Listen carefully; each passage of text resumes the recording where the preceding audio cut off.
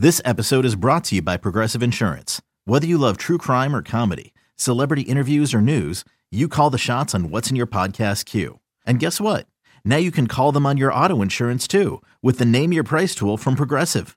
It works just the way it sounds. You tell Progressive how much you want to pay for car insurance, and they'll show you coverage options that fit your budget.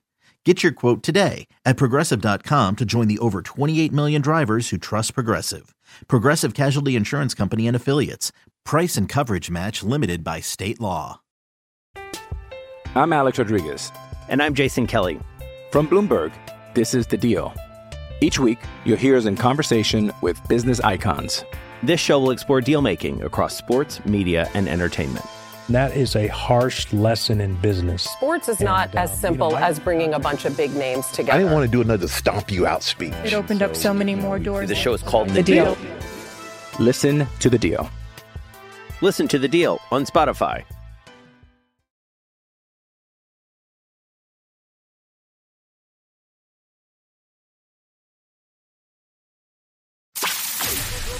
You're listening to the podcast for all of the news, notes, and breakdowns for your Ohio State Buckeyes. This is Sons of the Shoe with Nick Wilson and Spencer German.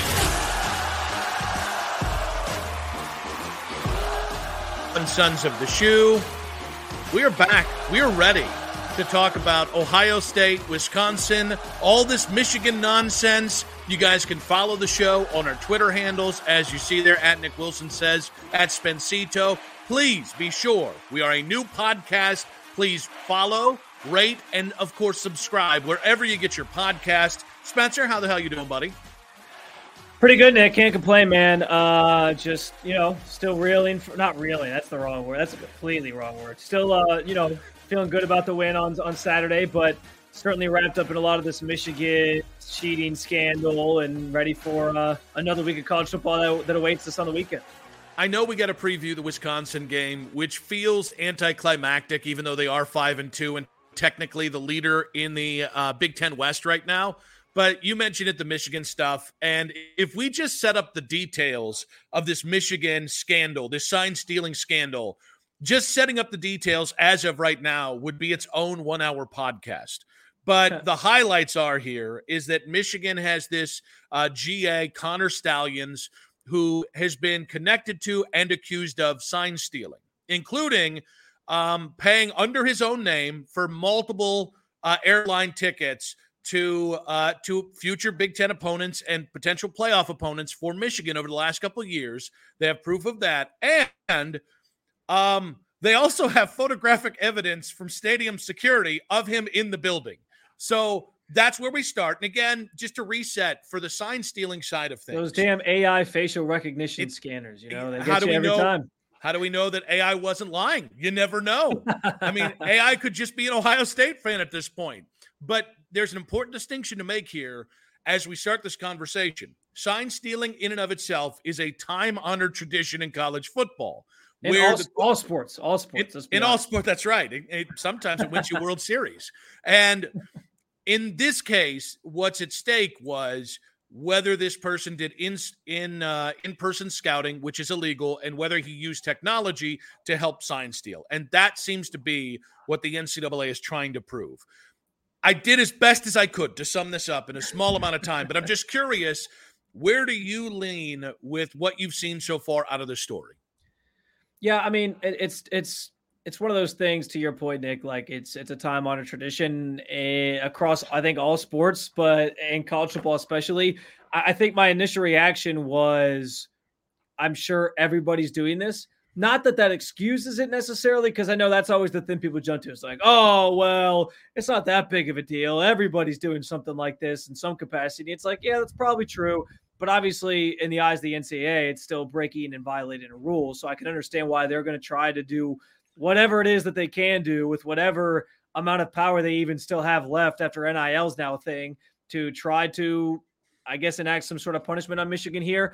But yeah, I mean, it's to me, I'm less worried, Nick, about what this all means for like Michigan right now and vacating wins and what the punishment's going to be and the fact that they did this and just in general, because again, I think it is something that a lot of people are probably doing or a lot of teams are probably doing.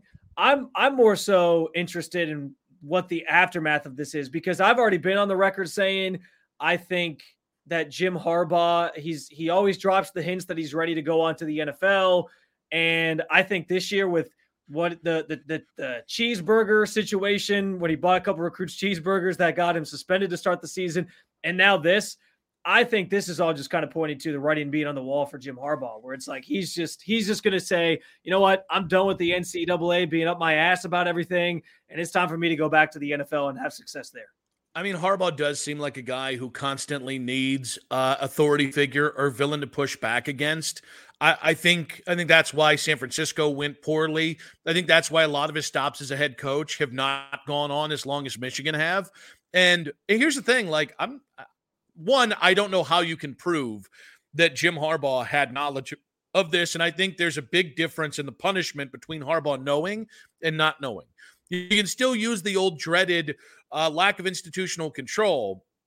But if you really wanted to make a case out of Jim Harbaugh, you have to prove that he knows. And honestly, I don't even know how significant this scandal, is it going to be a game suspension? Like, people are talking about vacating wins. They're talking about end of times for Michigan. And we actually have a little audio to play that I think kind of falls in line with this. I'll be honest with you. I think the whole thing's ridiculous.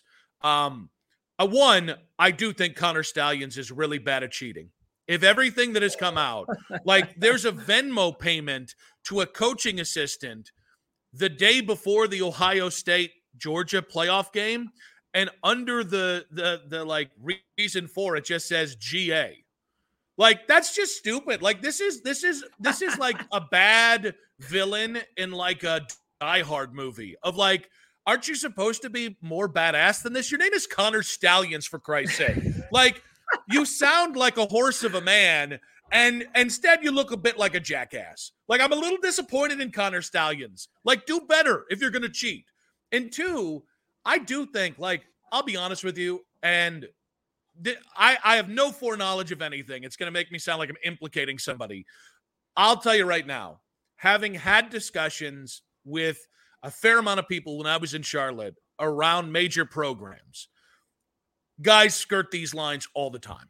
This is so, and I'm like, I know sign stealing is rampant, but in terms of all that other stuff, all that Spygate, the Belichick stuff, teams, major programs do this. They don't need to, by the way. Here's what's infuriating me. One, I think Ohio State's behind at least part of this story, which I think looks so bad. Like, guys, whether they're cheating or not, whether you're cheating or not, or the definition of cheating, all this crap. Like, to me, this is what a loser school does. This is what Indiana does because you can't beat Michigan. This is what Purdue does. This is what Maryland does. Well, Maryland's okay. Rutgers does. This is not what Ohio State should do. Well, Greg Schiano, there's that clip of Greg Schiano during the game. He did like his halftime interview, and he had the quote about like, yeah, you know, there's some just awful thing. He didn't say awful, but he was like, there's some shady things going on out there, and it's just really unfortunate, something like that. And now everyone's pointing to that and saying like, oh, he knew what was going on. He knew it was happening. So I guess I agree with you. Like, I'm sure Ohio State maybe had a hand in revealing all this, but I do think it seems like other Big Ten programs are picking up on it.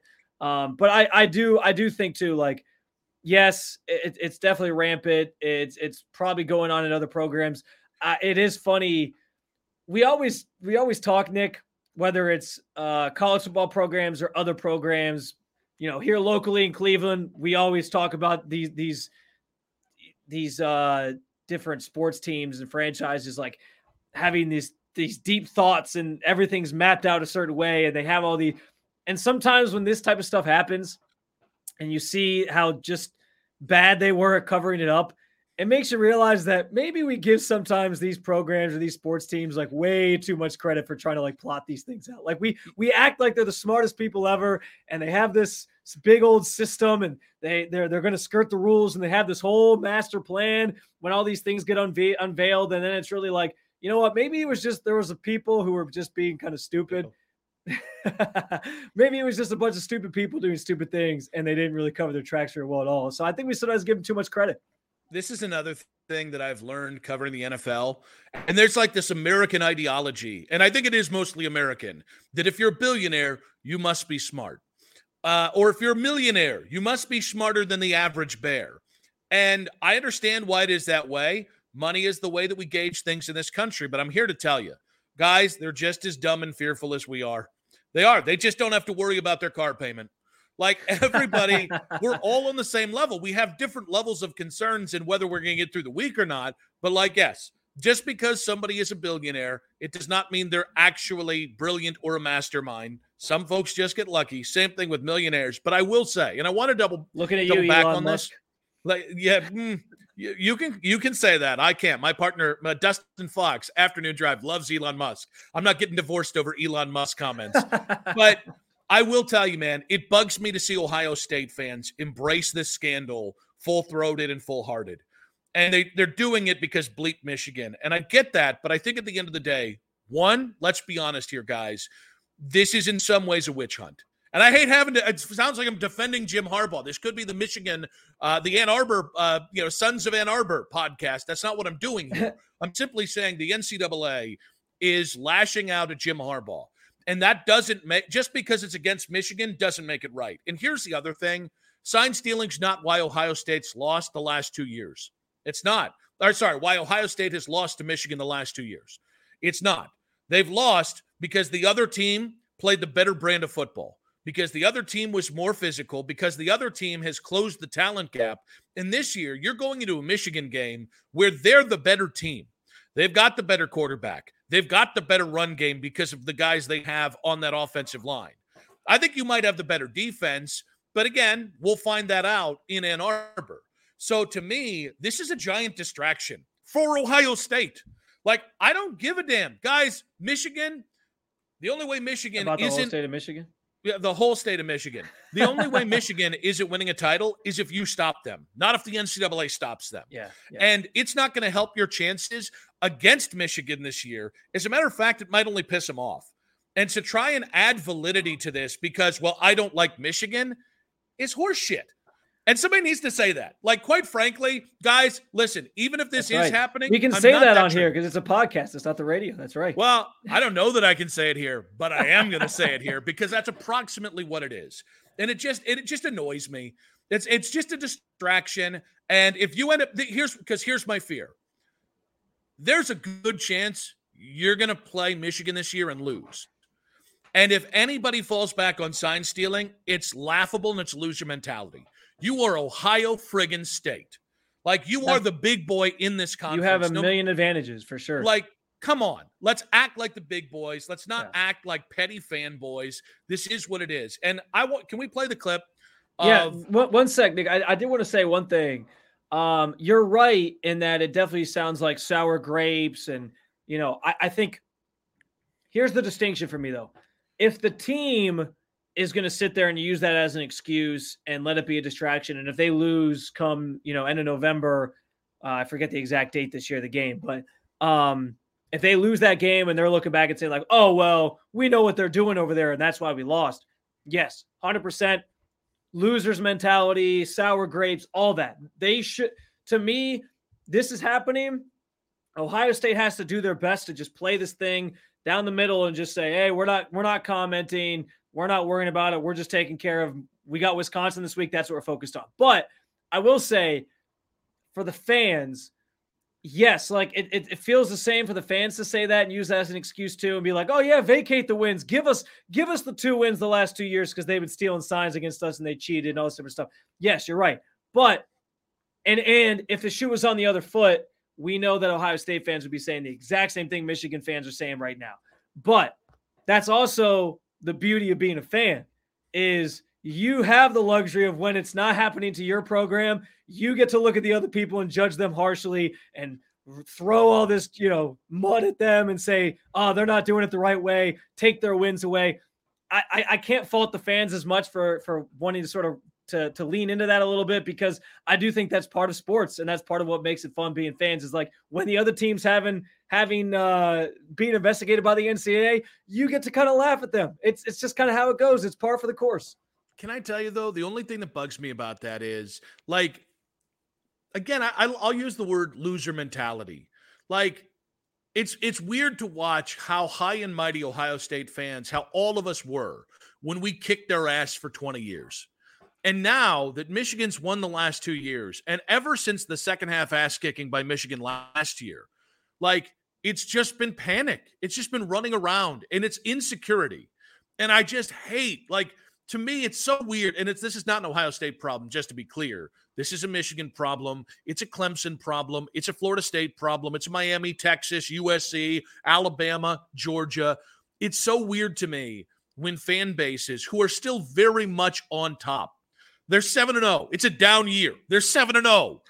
And all of a sudden you get insecure. And it's like, no, you've still kicked their ass for the better parts of 20 years. And the reason why I made the mention of Ohio State, if you're in on this, and if you're helping spearhead this cause, or if you're part of the informant team, yeah, I think you have, like, that to me is a distraction. Nobody on that staff should be thinking anything of the next few games and how you beat Michigan. And tattling on Michigan, I have no interest. Do not care. Because at worst, it's not going to cost them a national championship. It's not going to cost them a spot in the playoffs. At worst, they'll have to either sit Jim Harbaugh, or here's the other thing. I'm not even sure Michigan's going to, like, comply if the NCAA tries to punish them. The NCAA was trying to punish Jim Harbaugh with a 4-game suspension or more. And Jim Harbaugh was like, no, we're good. Well, you know what? I'll take a 3-game suspension against 3 teams I have no concern about. So, like, good luck. You found the one person who's just not going to pull in with your crap and is not going to, oh, you know what? You're right. I'll sit out the playoffs this year to bow down to the NCAA. Jim Harbaugh is crazy. He is loco in la cabeza. He is not effing around. And he's not letting these jackasses in the NCAA in Indianapolis cost him his chance at what would be the ultimate walk-off moment. The ultimate walk-off moment is winning a national title and then go back to the NFL, likely to the Chicago Bears.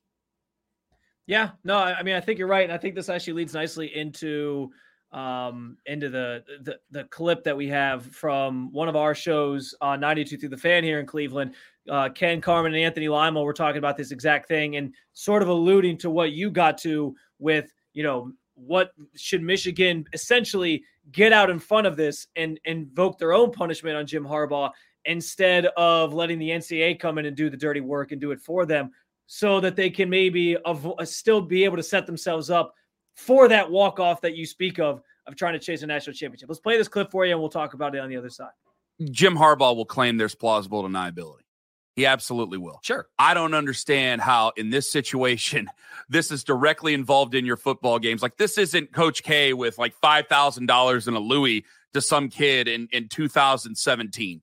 This is directly involved to your game plans. You can't tell me there's no way you didn't know. Now, he's going to say it, and I'm going to say, yeah, I don't believe you.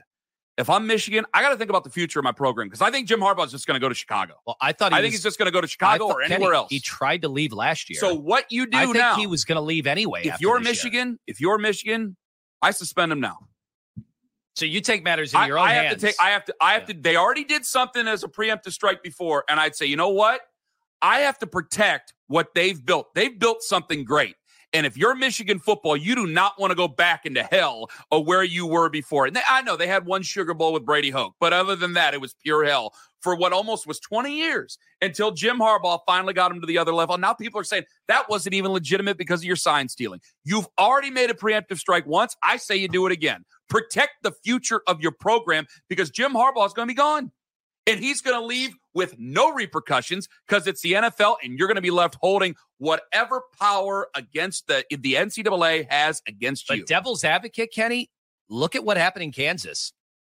What did Kansas lose with they had mountains of evidence that they were using Adidas to steer players to Lawrence. They had them. They had them red-handed. But what happened in the end? Nothing happened. You're getting players. It's one thing to get players, and you could say, hey, We got big men, and I don't know. We got boosters who really, really love our program, and I can't keep an eye on all of them. They're all adults, and I'm an adult, and I can't sit there and tell adults what to do with their money.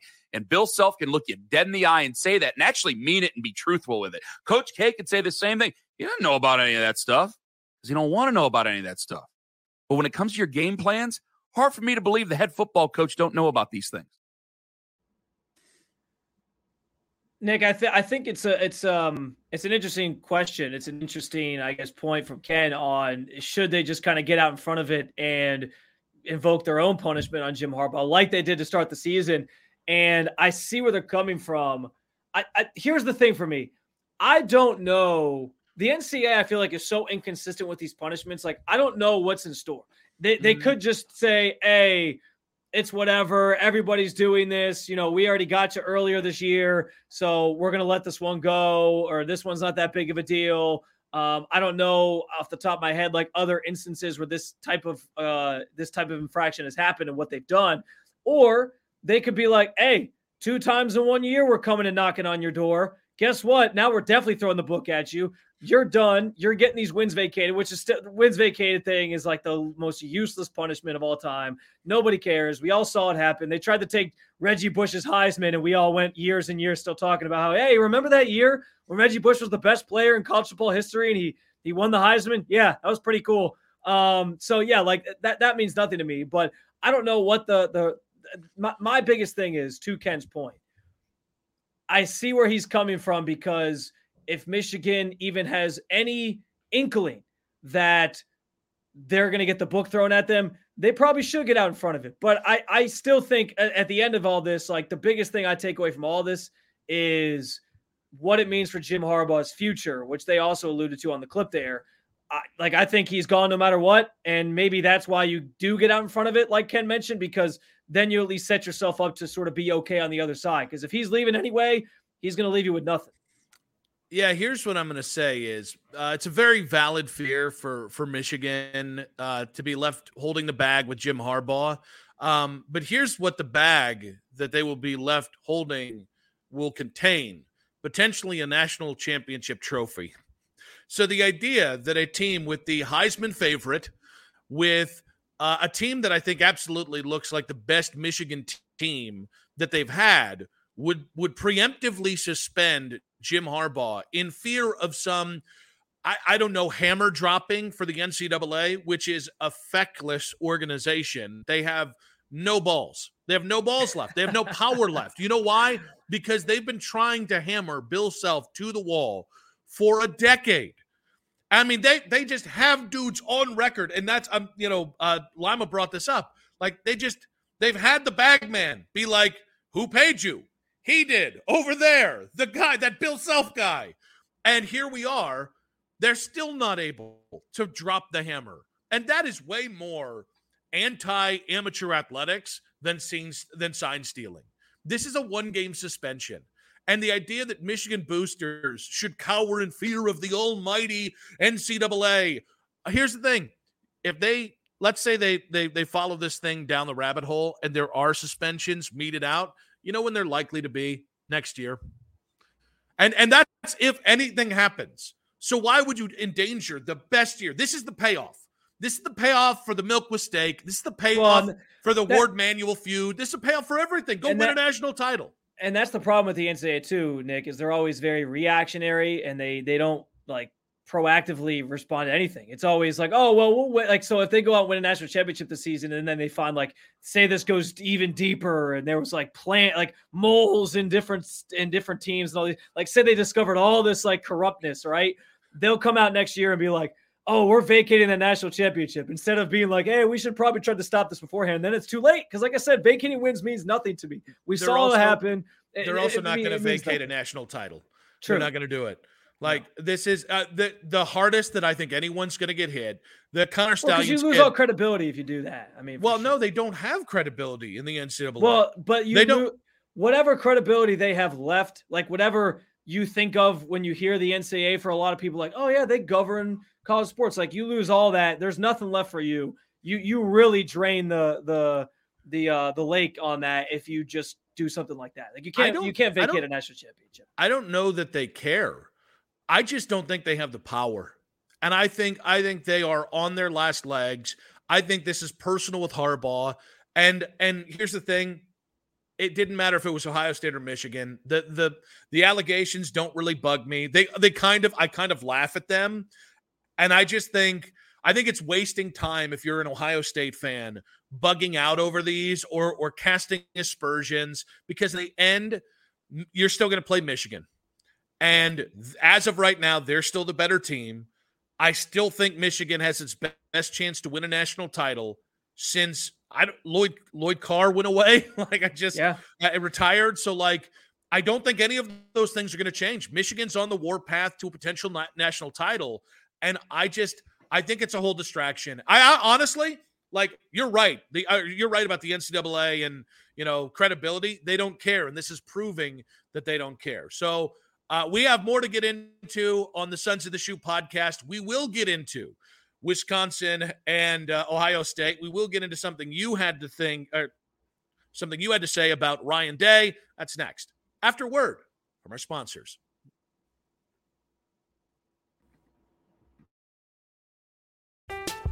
I'm Alex Rodriguez. And I'm Jason Kelly. From Bloomberg, this is The Deal. Each week, you'll hear us in conversation with business icons. This show will explore deal-making across sports, media, and entertainment. That is a harsh lesson in business. Sports is not as simple as bringing a bunch of big names together. I didn't want to do another stomp you out speech. It opened up so many more doors. The show is called The Deal. Listen to The Deal. Listen to The Deal on Spotify.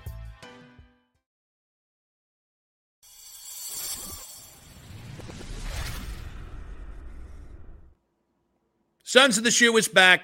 Nick Wilson, Spencer German, and you have been all over Ryan Day and the word toughness.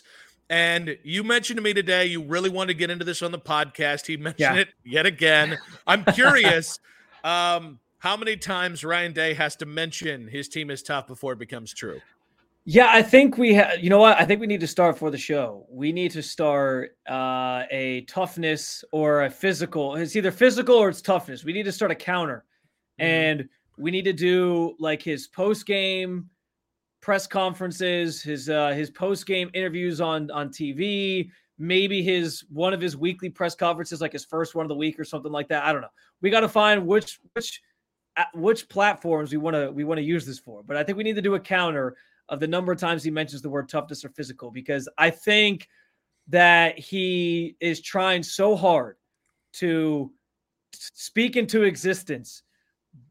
Listen, as we sort of transition from talking about Michigan, the thing that has been said about Michigan the last 2 years when they beat Ohio State is that they were the more physical team. They are built to beat Ohio State, and Ohio State is built to win in the playoff against these more finesse teams, and that's played out on the field. Michigan bullied Ohio State the last couple of years. And so I think Ryan Day is so in his head with this that he just can't possibly let it go that people are saying his team's not tough. He doesn't build a physical team. He hasn't constructed this roster to be that physical team when things are, out there in the fourth quarter and you got to kind of grind it out and rush your way, use the run game to win a game. They don't think he has that in him with the group that he's assembled, and he is trying so hard to prove everybody wrong and tell everybody he can that we're a tough team. How many times did he say tough team in his rant about Lou Holtz after the Notre Dame game? He just kept saying, we're a tough team, as his voice cracked 13 times. He was so fired up about the fact that people were saying his team wasn't tough, and they continue to say his team wasn't tough, that now he is just in his head. The talking points when he goes out and speaks to anybody publicly is say the team is tough, say the team is physical. At some point, they'll start to believe it. And guess what? Nobody's going to believe it, Nick, until you go between the lines and you play Michigan on the Saturday after Thanksgiving. Nobody's going to believe it until you win that game and you actually out-physical the team that has out-physicaled you. So I'm sorry, I can't do it anymore. I can't sit here and listen to you tell me how tough they are. You got to show me. And that don't mean to be negative after a big win over Penn State. The defense certainly looked physical against them. The defense certainly looks physical, I think, overall. But there's some questions to be desired to be had, and we're not going to get answers to them until they line up across from Michigan. So I think what you're saying is fair. I would also say that this has been the year of toughness for Ryan Day, and I think I know why.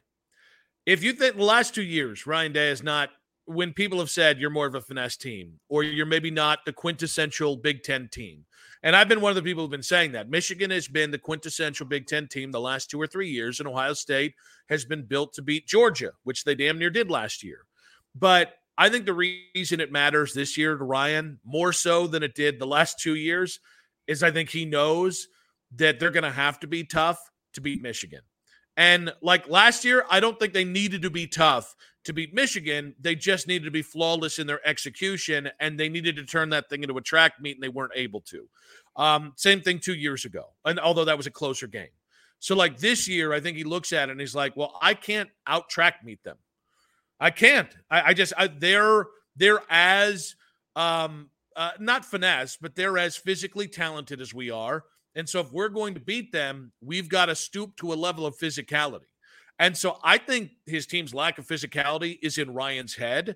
I also think he's selling a little bit to the boosters and to the fans of like, hey, no, we're totally physical. Don't listen to what Lou Holtz says. Don't listen to what Mark May says. It wasn't great. Don't listen to what anybody else says. And here's the other part. I also think he's selling to his locker room.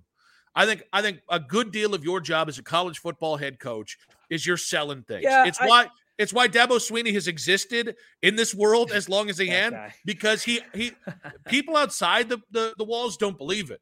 But because he's created such a culture of self-belief that inside those walls, when he says something, yes, a fair amount of the kids do believe it, and a fair amount of the guys that work for him. I think it's just a sales job by Ryan internally and trying to sell it externally.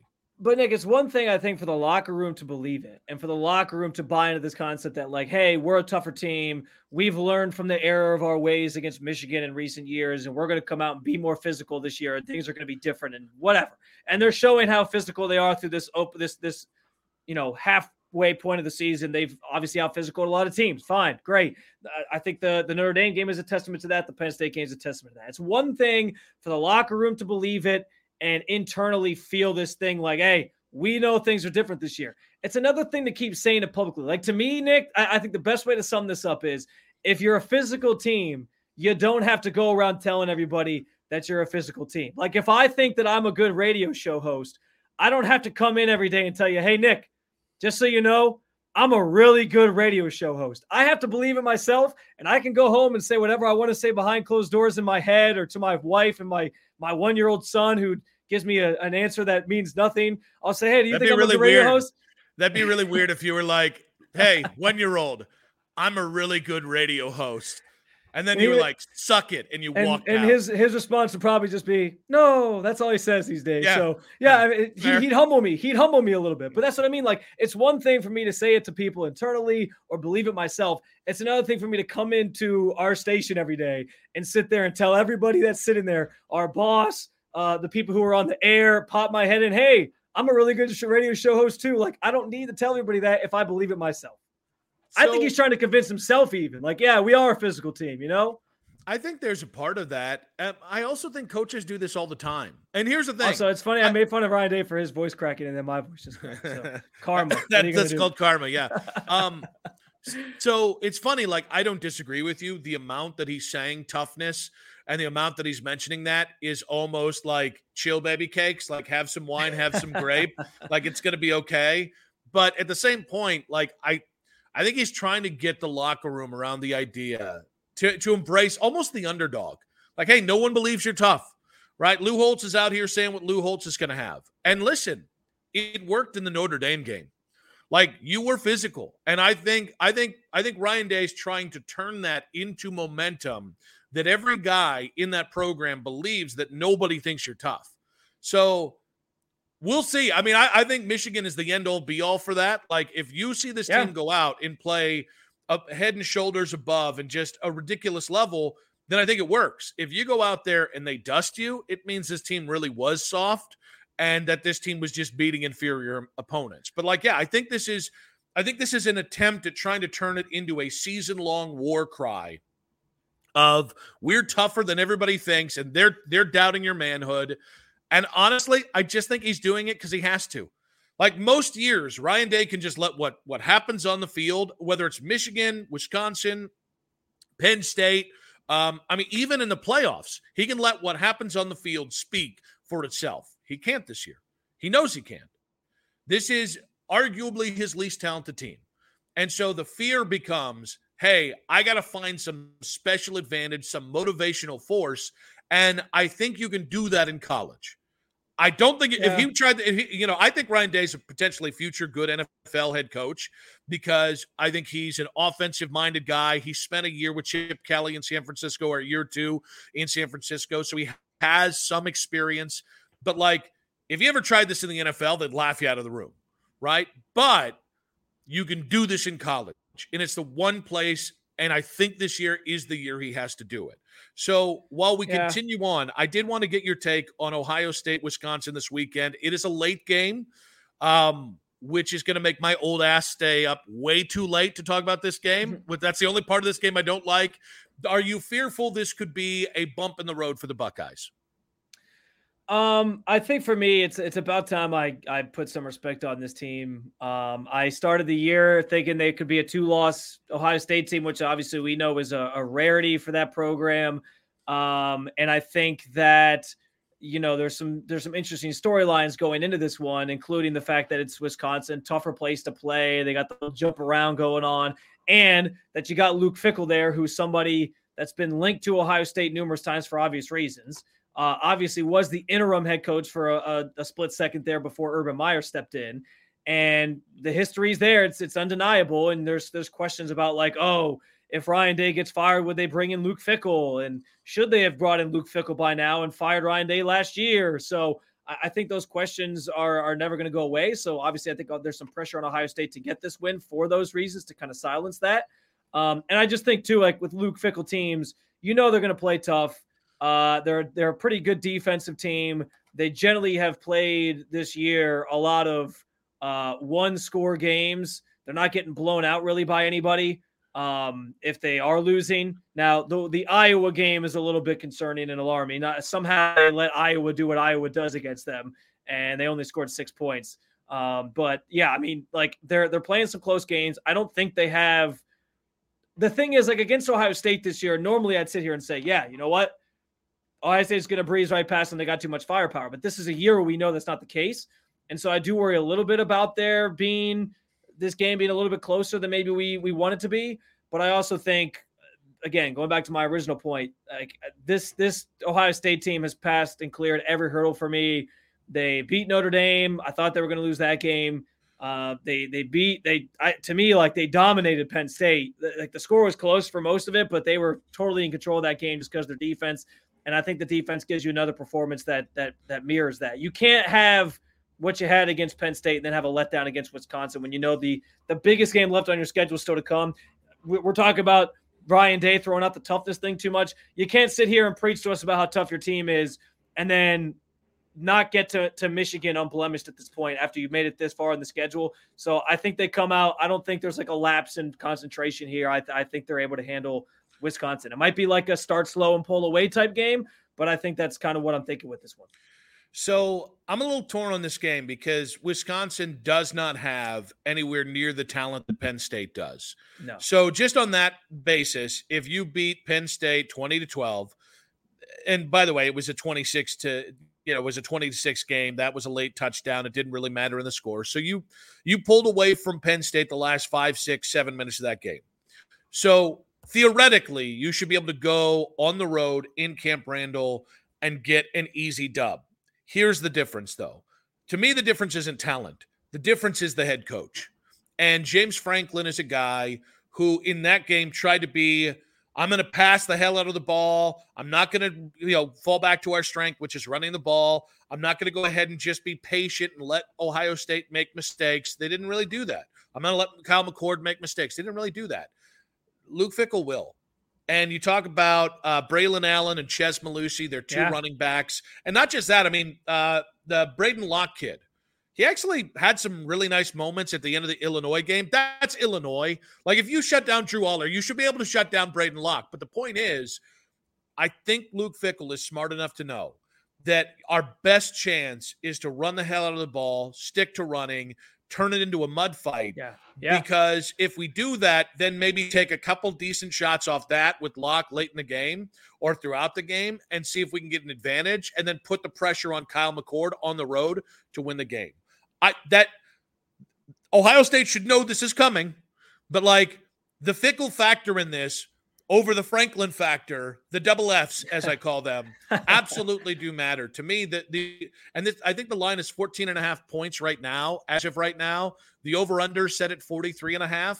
If Wisconsin's going to have a chance, man, you've got to help hit the under. Well, I do think you're right about the running situation with Wisconsin. Like, if you're taking anything away from the Penn State game as they watch that tape back, it's that, maybe Ohio State has some wiggle room and some bend in terms of giving up run plays. We saw Penn State sort of get a couple big runs and then they went away from it, like you said, because of that James Franklin factor. I think Braylon Allen and Chez Mellusi will have an opportunity to sort of do some damage. And if they stick with that, that's why I think it could maybe be a closer game. But I think the biggest thing is at some point to beat Ohio State, I think Wisconsin's going to need to make a big play. Mm-hmm. And I don't know that they're going to be able to do that because this defense has really cut down on the big plays that they're giving up this year. And I think that ultimately is going to be the difference. Like, I think if you're in a sort of dogfight game like we saw this past weekend with Penn State and Ohio State, I think Ohio State has the edge just because they've already done it now multiple times where they know, like, hey, we're not going to panic. We're going to get through this. We're going to be okay. We're going to come out on the other side. Versus like in other years, you worry if they're playing a team close because you're like, oh, well, they're not really in this situation a lot. So I think that behooves Ohio State and benefits them where they'll just kind of pull away late. And I think Wisconsin, because they do have a big hitter, like they could always, if they need to, they can always just throw it to Marvin Harrison Jr. and he can make a big play for you. And I don't know that Wisconsin will have an answer or get you that play to kind of get you over the hump late that you need from an athletic player or a skill player that they just don't have that stacks up to Ohio State. I think you're fair to wonder whether that can happen. What I would say is Braylon Allen is very capable of making a big play. True. Now that's kind of their him and Mellusi, one of them's going to have to pop off for it. I would also say though, like this is a game where Michigan's defense really matters and how good can you really be? Because we always talk about big offensive plays and yes, those matter. I'd also say, man, one defensive touchdown can swing this game to going from all of a sudden, especially early in the game, to give you a wider margin for error. So whether it's offensively or defensively, there needs some touchdown needs to come somewhere early in this game that puts the pressure on Ohio State.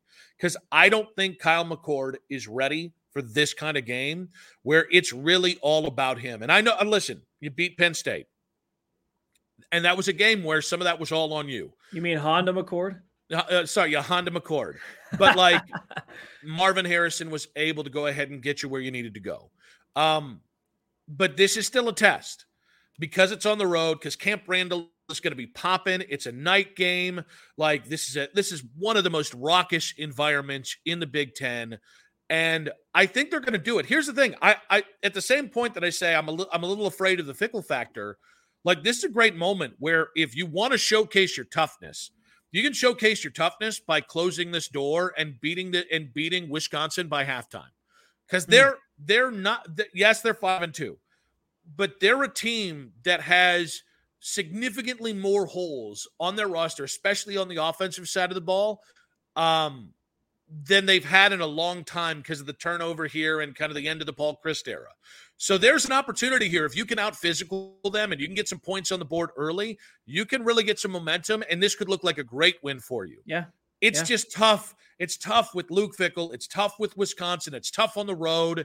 Every one of these experiences is new for Kyle McCord, a.k.a. the Honda McCord. I will say, though, I think the Notre Dame game, I think, was a true test of, like, your will and your guts if you're Kyle McCord and these other guys. And that's why I think, like, yeah, I'm not saying Camp Randall is a cakewalk in terms of a place to go play, but I do think that if you can survive at Notre Dame the way they did, if you can, and I know it was at home, but if you can beat Penn State in a big game where you're, it's another top 10 team, bright lights, big stage. I think that this team the one thing I will give Kyle McCord credit for, and I will give this offense credit for, is like they are battle tested at this point to weather those storms against teams that kind of hang with them. And we'll see if that, if it finally comes back to bite them, because in some instances it could have. I mean, it was one play that made the difference in the Notre Dame game, but I do at least trust them. When you talk about toughness, like Ryan Day continues to, I do think mentally they clearly are a tough team, and they're ready for those moments. So it's interesting. Like, I think they're battle tested to this point. They've passed every test to this point. I think the test between now and Michigan becomes, don't let a team that you're more talented than sneak up on you. Don't let the circumstances get the best of you. But Nick, I also think I feel like this team is self-aware enough to understand, though, like, this isn't the Ohio State of the last couple of years, where I think you're more prone to let that happen when like, hey, we're going to just absolutely boat race this team. We have Marvin Harrison Jr. and Chris Olave and all, like, in those days, they kind of knew going in, like, we're just flat out better than all these teams. And maybe you take your foot off the gas. I think this team knows that they have to work a little bit harder. Defense has to sort of be the staple of the day in order for them to win. And the offense is going to have to kind of pick things up as they go. But I think they kind of already know that about themselves. I hope where they won't let off the gas. I hope you're right, because if you do, or if maybe get caught peeking to Rutgers, who suddenly looks like a physical matchup. And again, I know it's Rutgers, but any one of these games, like outside of Michigan State, you should roll Michigan State. But like Minnesota's a team that if you let them stick around, 3 of your next 4 matchups can be gotcha games there. So, again, Ohio State traveling to Camp Randall, 7:30 p.m. kickoff, NBC. The line is currently Ohio State, a 14.5-point favorite going into Camp Randall. We'll get more thoughts on that. But, again, Sons of the Shoe podcast, you can follow and subscribe, rate, subscribe, follow, all that stuff everywhere you get your podcast, including 923thefan.com, the free Odyssey app, Spotify, everywhere. And don't forget to watch our beautiful faces on the YouTube channel as well, 92.3 The Fan. But when we come back, we are assessing the Michigan Panic Meter and 4th and Long. But first, a word from our sponsors.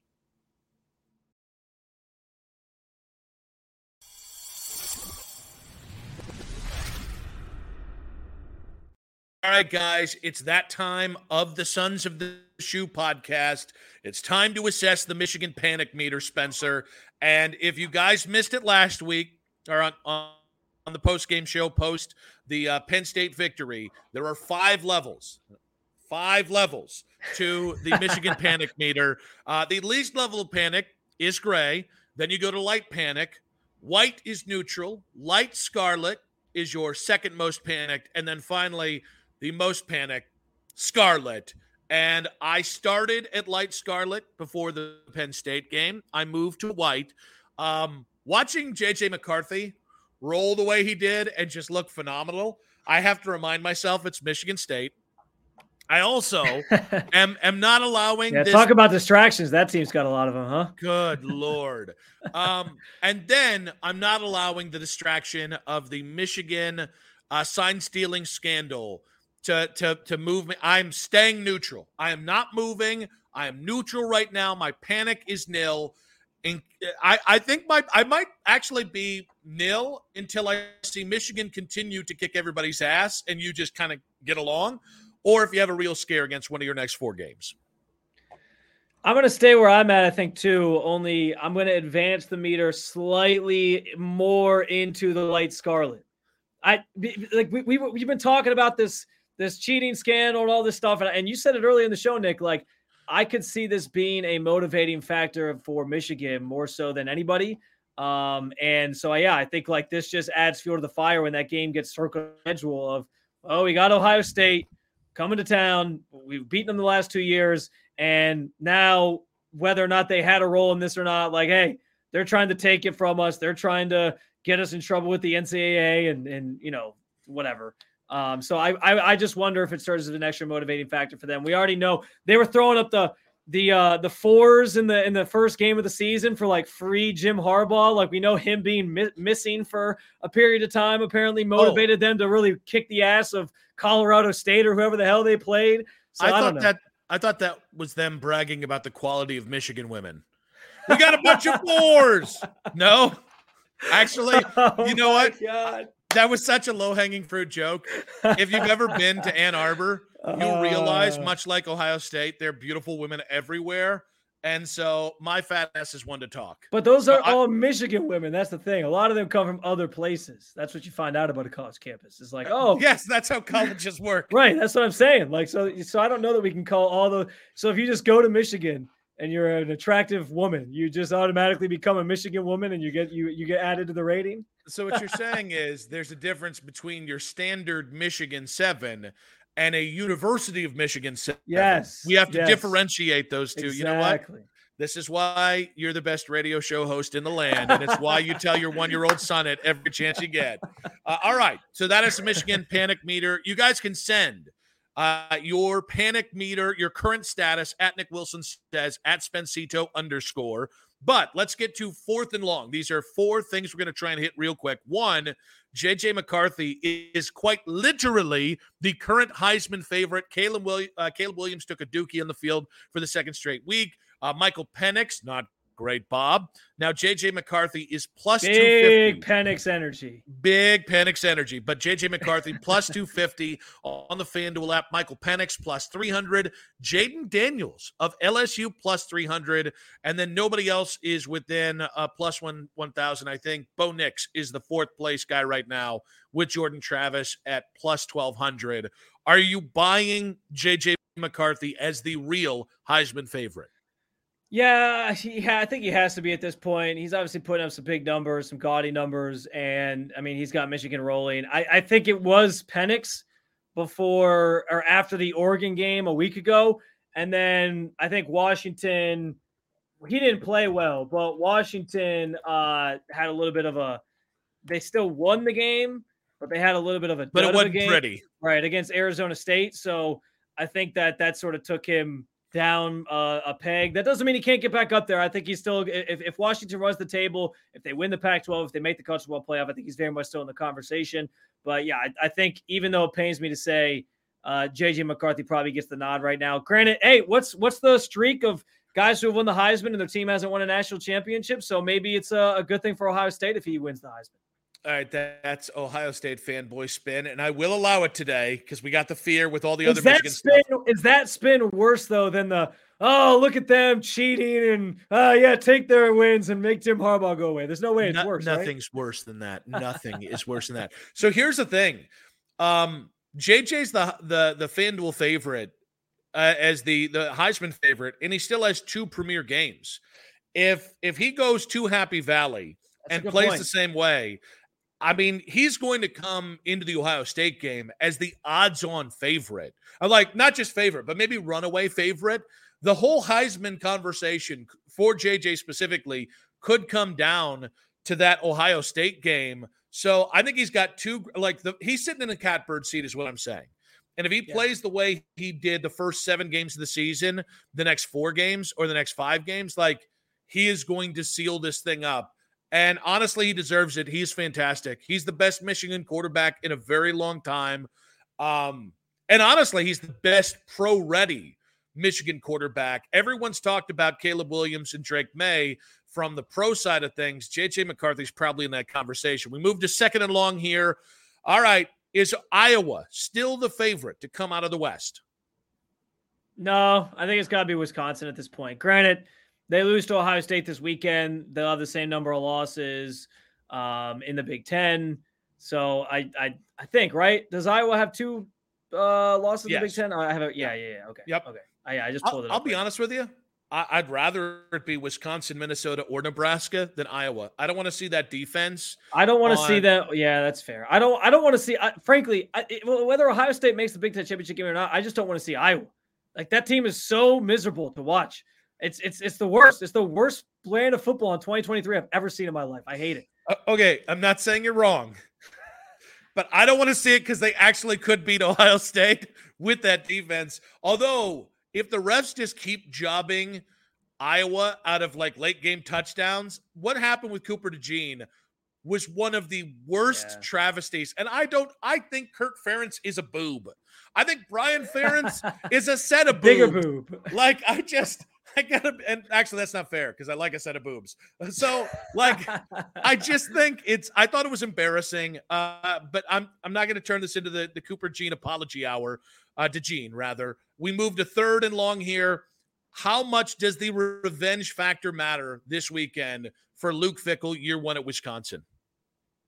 I don't think it's much. I think Luke Fickell, because here's the thing, like, not that he doesn't want to win the game and he's going to go like, oh, these are my buddies at Ohio State. But I think like I think he understands like the situation and kind of how things played out. And I think he is able to, he strikes me as the kind of person who can at least compartmentalize certain things and realize like, hey, I'm happy with the situation I'm in. Of course, we want to beat them, but that door is always open. I don't think it's like there's this ill will towards Ohio State where he's like, never want to go there again, never want to touch foot on the campus, hate that place, they did me wrong. I think he knows that there's always going to be kind of an opportunity for him to maybe get there one day or get back there one day. And if it happened, I'm sure he would take it. So I don't know that he's looking at it that way. I'm sure he feeds that to his players because these guys use anything as motivation. But I think like internally in his heart of hearts, he doesn't like have some deep seated hatred, revenge, fear, or feeling for Ohio State. I think it's a motivator for Luke Fickell. I don't know how much his players would care.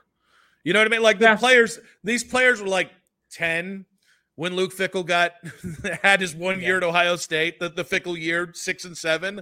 So like, I just don't know. Like, I think it would mean a lot for Luke to win. And I think it'd be a huge win for him at Wisconsin, year 1 at home. You're probably not going to do more than make the Big Ten title game at best. This would put you in the perfect position for that, by the way. But I don't know that the revenge factor matters, but in the minds and hearts of this Ohio State fan, yeah, it still scares the bejesus out of me. And that moves us to our 4th and long of our 4 questions impacting Ohio State and the playoff road ahead and the Michigan road ahead. Do you want the sign-stealing saga and scandal to be the end of Jim Harbaugh in Michigan? There's always going to be the fan who's like, yeah, you know, to be the best, you got to beat the best. So I want Jim Harbaugh to stay so that one day we get back at him and blah, blah, blah, blah, blah. So I know where you're going with this take now that you're pointing to yourself. But I always subscribe to, you don't have to apologize for anything. If this forces Jim Harbaugh out and he leaves and then you own Michigan for the next 10 years after it, like, that's not your fault. That's his decision. That's what happened. Like, you'll take the win how you'll get the win. Same thing I said about, hey, you'll take the Notre Dame when they had 10 guys on the field instead of 11, and you're not going to apologize for it. You're unapologetic for winning a football game. So if it leads to his demise, which I think it probably does, and that's probably the more important thing to keep your eye on here than, you know, if he's going to get suspended or something like that, then, you know, so be it. And it probably does bode well for Ohio State down the line. It sucks that he kind of owns you towards the tail end here, but you always have the Urban Meyer days to look back on. I feel like a parent who just figured out their kid won a spelling bee by cheating. Like, I feel like screaming, well, not like this, Timmy. Not like this. Jim Harbaugh leaving isn't cheating for Ohio State. It's just the circumstances that happened. But I don't want it like this. If I'm in a spelling bee and somebody yells out the last 3 letters I need on the word, how is that my fault? I didn't look to cheat, but it just happened. The word is stallions, as in Connor Stallions. No, my point is the rivalry just got good again. And I think if this was 2 years ago, Ohio State fans would be like, no, keep Harbaugh here. And a lot of that would be because the games were close. Yeah. But now because Ohio State's lost 2 straight, they're puckering and they just want any excuse to be Ohio State again. And to me, and this is not Ohio State fans, this is the greater psychosis that comes with being a blue blood school. I don't want it like that. I want Jim Harbaugh and Ryan Day in the trenches for the next 10 years. And I would love it if Ohio State could swing it back in their favor for the next 2 matchups. And so all of a sudden the pressure's back on Michigan. Like we're back to seesawing. And it feels like they're on the right end of the seesaw. You win in Ann Arbor this November, and all of a sudden the seesaw swings dramatically back to your favor because you're probably undefeated and going to the playoffs. Like, I love it, man. Like, the rivalry's back. Yep, I'm a little uncomfortable on game days watching them and watching Ohio It is State. good for the I don't care. It is good for the rivalry. I agree with you on that. Like, like you want those two teams to both be good and sort of pushing each other back and forth, and that makes it way more fun than just getting boat raced one way or the other every single year. So I'm with you on that, but I just can't. I'm not going to be apologizing for Jim Harbaugh leaving. Like, if that's what he wants to do, and it means that Ohio State has a little bit of an easier path, then like so be it, I guess. You know where I'd like to see Jim Harbaugh next year? The Bears, Cleveland Browns. Just kidding. That's the end of the podcast. That's the end of the podcast. It's not a Browns podcast. We can't explore to the next episode. Doing that. I guess that take never happened. Make sure, guys, we are going to be post-game Ohio State, Wisconsin. We're going to get that right up and out there for you guys after the 7:30 It'll game. Be late. It'll be late. Okay. We're going to look haggard. That's usually how I look. It has nothing to do with the time. That's just what time and drugs have done to me. Time and booze is the better way to put it. But make sure to check us out. Again, follow us, rate us, subscribe us on all the great outlets there, whether you find your podcast or on your video feeds. Spencer, go Bucks. As always, Nick, go Bucks.